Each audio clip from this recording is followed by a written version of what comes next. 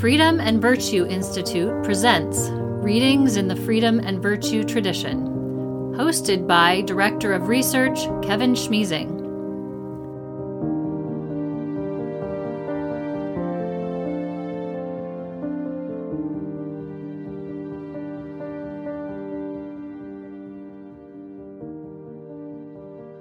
Truly one of the giants in the Western intellectual tradition, St. Thomas Aquinas, 1225 to 1274, was born in Italy and became a Dominican friar. He studied and taught in the great centers of learning of medieval Europe, Naples, Rome, Cologne, and Paris. He had an enormous impact on the theology of Christianity, Roman Catholicism in particular, as well as Western philosophy in a variety of fields, ethics, metaphysics, politics, and law. Thomistic philosophy dominated much of Western thought through the late Middle Ages and has remained an important tradition ever since. There are still Thomistic philosophers, societies, and journals today, 800 years after Thomas's birth. His magnum opus was Summa Theologica, a project unfinished at his death that nonetheless encompasses more than 3,000 articles consisting of some 10,000 objections and answers. Aquinas' work is a prime example of scholastic method, whereby the philosopher raises objections to his own views and then answers those objections. I'll be reading from the first part of the second part of the Summa, question 91, article 2, and question 94, articles 2, 4, 5, and 6. This is a section known as the Treatise on Law, and the focus in my excerpts is on the concept of natural law. This concept has played an important role especially in Christian ethics and the Western moral tradition more generally. It posits that all human beings have some level of access to the principles of right action as ordered by God in creation. My reading is taken from the Benziger Brothers edition of the Summa, translated by the Fathers of the English Dominican Province, as presented at Project Gutenberg. I have edited the text for the purpose of readability for this podcast, adding a few brief identifiers, eliminating various references, and omitting answers to objections, which are useful in the written text, but difficult to follow in this format.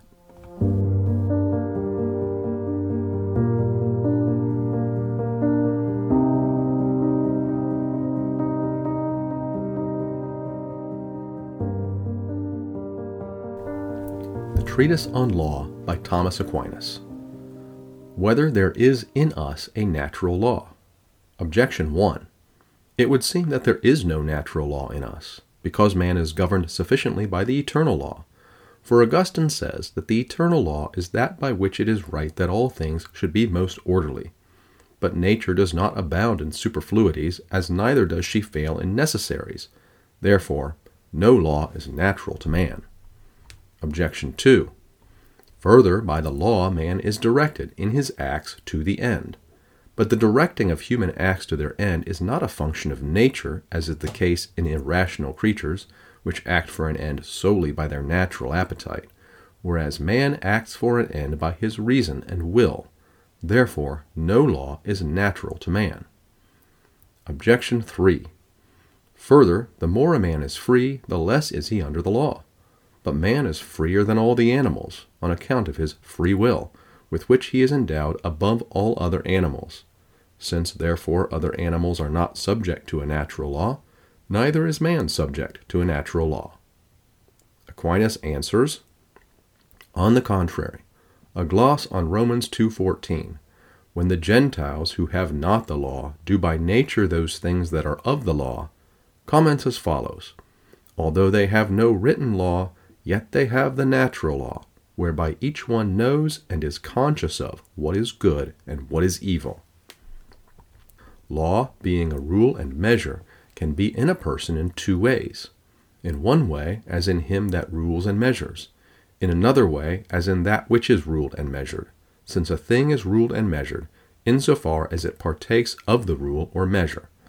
Wherefore, since all things subject to divine providence are ruled and measured by the eternal law, it is evident that all things partake somewhat of the eternal law, insofar as, from its being imprinted on them, they derive their respective inclinations to their proper acts and ends. Now among all others, the rational creature is subject to divine providence in the most excellent way, insofar as it partakes of a share of providence, by being provident both for itself and for others. Wherefore it has a share of the eternal reason, whereby it has a natural inclination to its proper act and end, and this participation of the eternal law in the rational creature is called the natural law. Hence the psalmist, after saying, "Offer up the sacrifice of justice," as though someone asked what the works of justice are, adds, "Many say, Who showeth us good things?" In answer to which question he says, "The light of thy countenance, O Lord, is signed upon us," thus implying that the light of natural reason, whereby we discern what is good and what is evil, which is the function of the natural law, is nothing else than an imprint on us of the divine light. It is therefore evident that the natural law is nothing else than the rational creature's participation in the eternal law. Whether the natural law contains several precepts or only one. I have omitted the objections here and proceed straight to Aquinas' answer. The precepts of the natural law in man stand in relation to practical matters as the first principles to matters of demonstration, but there are several first indemonstrable principles. Therefore, there are also several precepts of the natural law. The precepts of the natural law are to the practical reason what the first principles of demonstrations are to the speculative reason, because both are self-evident principles. Now a thing is said to be self-evident in two ways. First, in its self. Secondly, in relation to us. Any proposition is said to be self-evident in itself if its predicate is contained in the notion of the subject. Although to one who knows not the definition of the subject, it happens that such a proposition is not self-evident. For instance, this proposition, "Man is a rational being," is in its very nature self-evident, since who says man says a rational being. And yet to one who knows not what a man is, this proposition is not self-evident. Hence it is that, as Boethius says, certain axioms or propositions are universally self-evident to all, and such are those propositions whose terms are known to all, as "every whole is greater than its part," and "things equal to one and the same are equal to one another." But some propositions are self-evident only to the wise, who understand the meaning of the terms of such propositions. Thus, to one who understands that an angel is not a body, it is self-evident that an angel is not circumscriptively in a place, but this is not evident to the unlearned, for they cannot grasp it. Now a certain order is to be found in those things that are apprehended universally. For that which before aught else falls under apprehension is being, the notion of which is included in all things whatsoever a man apprehends. Wherefore the first indemonstrable principle is that the same thing cannot be affirmed and denied at the same time, which is based on the notion of being and not being, and on this principle all others are based, as is stated in Aristotle's Metaphysics. Now, as being is the first thing that falls under the apprehension simply, so good is the first thing that falls under the apprehension of the practical reason, which is directed to action, since every agent acts for an end under the aspect of good. Consequently, the first principle of practical reason is one founded on the notion of good, namely, that good is that which all things seek after. Hence, this is the first precept of law, that good is to be done and pursued, and evil is to be avoided. All other precepts of the natural law are based upon this, so that whatever the practical reason naturally apprehends as man's good or evil belongs to the precepts of the natural law as something to be done or avoided. Since, however, good has the nature of an end, and evil the nature of a contrary, hence it is that all those things to which man has a natural inclination are naturally apprehended by reason as being good, and consequently as objects of pursuit, and their contraries as evil and objects of avoidance. Wherefore, according to the order of natural inclinations, is the order of the precepts of the natural law. Because in man there is first of all an inclination to good in accordance with the nature which he has in common with all substances, inasmuch as every substance seeks the preservation of its own being according to its nature. And by reason of this inclination, whatever is a means of preserving human life and of warding off its obstacles belongs to the natural law. Secondly, there is in man an inclination to things that pertain to him more specially, according to that nature which he has in common with other animals.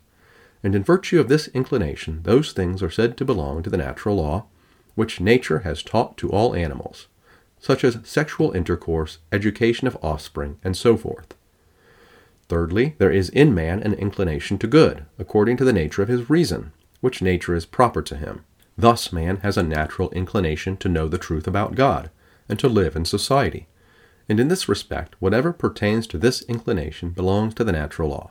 For instance, to shun ignorance, to avoid offending those among whom one has to live, and other such things regarding the above inclination. Whether the natural law is the same in all men? Objection 1. It would seem that the natural law is not the same in all, for it is stated in the Decretals that the natural law is that which is contained in the law and the gospel. But this is not common to all men, because as it is written in Romans chapter 10, all do not obey the gospel. Therefore, the natural law is not the same in all men. Objection 2. Further, things which are according to the law are said to be just, as stated in Aristotle's Ethics. But it is stated in the same book that nothing is so universally just as not to be subject to change in regard to some men. Therefore, even the natural law is not the same in all men. Objection 3. Further, to the natural law belongs everything to which a man is inclined according to his nature. Now different men are naturally inclined to different things, some to the desire of pleasures, other to the desire of honors, and other men to other things. Therefore there is not one natural law for all. On the contrary, Isidore says, the natural law is common to all nations. To the natural law belong those things to which a man is inclined naturally, and among these it is proper to man to be inclined to act according to reason. Now the process of reason is from the common to the proper, as stated in Aristotle's Physics. The speculative reason, however, is differently situated in this matter from the practical reason. For since the speculative reason is busied chiefly with necessary things, which cannot be otherwise than they are, its proper conclusions, like the universal principles, contain the truth without fail. The practical reason, on the other hand, is busied with contingent matters, about which human actions are concerned, and consequently, although there is necessity in the general principles, the more we descend to matters of detail, the more frequently we encounter defects. Accordingly, then, in speculative matters, truth is the same in all men, both as to principles and as to conclusions, although the truth is not known to all as regards the conclusions, but only as regards the principles, which are called common notions. But in matters of action, truth or practical rectitude is not the same for all as to matters of detail, but only as to the general principles. And where there is the same rectitude in matters of detail, it is not equally known to all. It is therefore evident that as regards the general principles, whether of speculative or of practical reason, truth or rectitude is the same for all and is equally known by all. As to the proper conclusions of the speculative reason, the truth is the same for all, but is not equally known to all. Thus it is true for all that the 3 angles of a triangle are together equal to 2 right angles, although it is not known to all. But as to the proper conclusions of the practical reason, neither is the truth or rectitude the same for all, nor, where it is the same, is it equally known by all. Thus it is right and true for all to act according to reason, and from this principle it follows as a proper conclusion that goods entrusted to another should be restored to their owner. Now this is true for the majority of cases, but it may happen in a particular case that it would be injurious and therefore unreasonable to restore goods held in trust, for instance, if they are claimed for the purpose of fighting against one's country.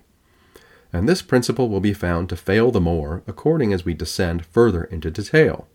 For instance, if one were to say that goods held in trust should be restored with such and such a guarantee, or in such and such a way, because the greater the number of conditions added, the greater the number of ways in which the principle may fail, so that it be not right to restore or not to restore. Consequently, we must say that the natural law as to general principles is the same for all, both as to rectitude and as to knowledge. But as to certain matters of detail, which are conclusions as it were of those general principles, it is the same for all in the majority of cases, both as to rectitude and as to knowledge, and yet in some few cases it may fail, both as to rectitude, by reason of certain obstacles, just as natures subject to generation and corruption fail in some few cases on account of some obstacle, and as to knowledge, since in some the reason is perverted by passion, or evil habit, or an evil disposition of nature. Thus formerly theft, although it is expressly contrary to the natural law, was not considered wrong among the Germans, as Julius Caesar relates. Whether the natural law can be changed. Objection 1.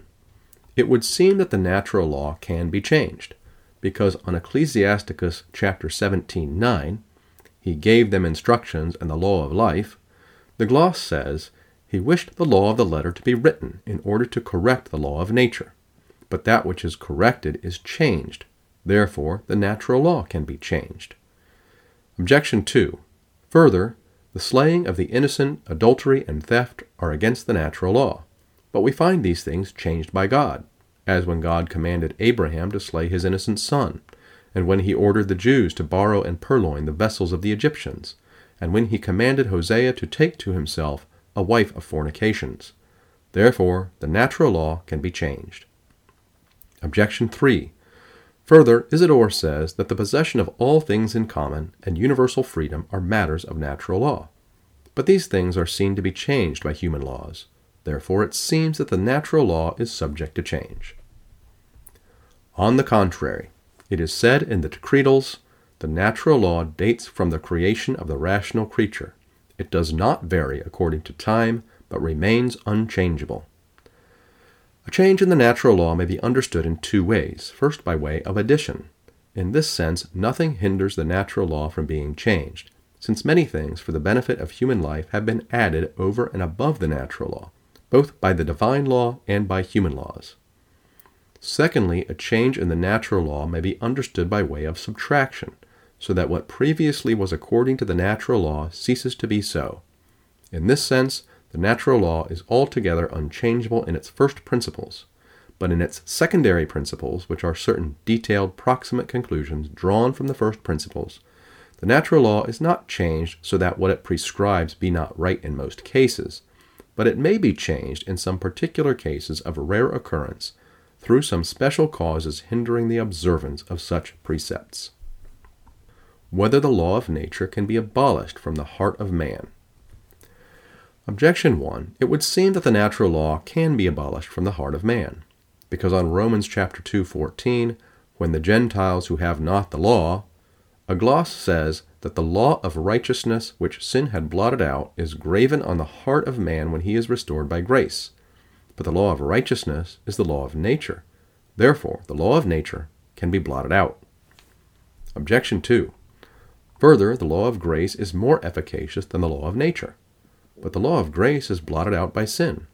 Much more, therefore, can the law of nature be blotted out. Objection 3. Further, that which is established by law is made just.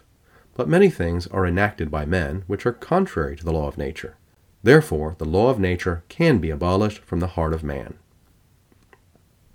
On the contrary, Augustine says, "Thy law is written in the hearts of men, which iniquity itself effaces not. But the law which is written in men's hearts is the natural law. Therefore, the natural law cannot be blotted out."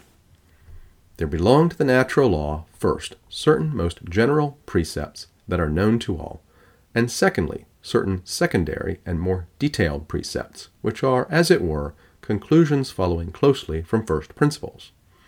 As to those general principles, the natural law in the abstract can nowise be blotted out from men's hearts. But it is blotted out in the case of a particular action, insofar as reason is hindered from applying the general principle to a particular point of practice, on account of concupiscence or some other passion. But as to the other, that is, the secondary precepts, the natural law can be blotted out from the human heart, either by evil persuasions, just as in speculative matters errors occur in respect of necessary conclusions, or by vicious customs and corrupt habits, as among some men, theft and even unnatural vices, as the Apostle states, were not esteemed sinful.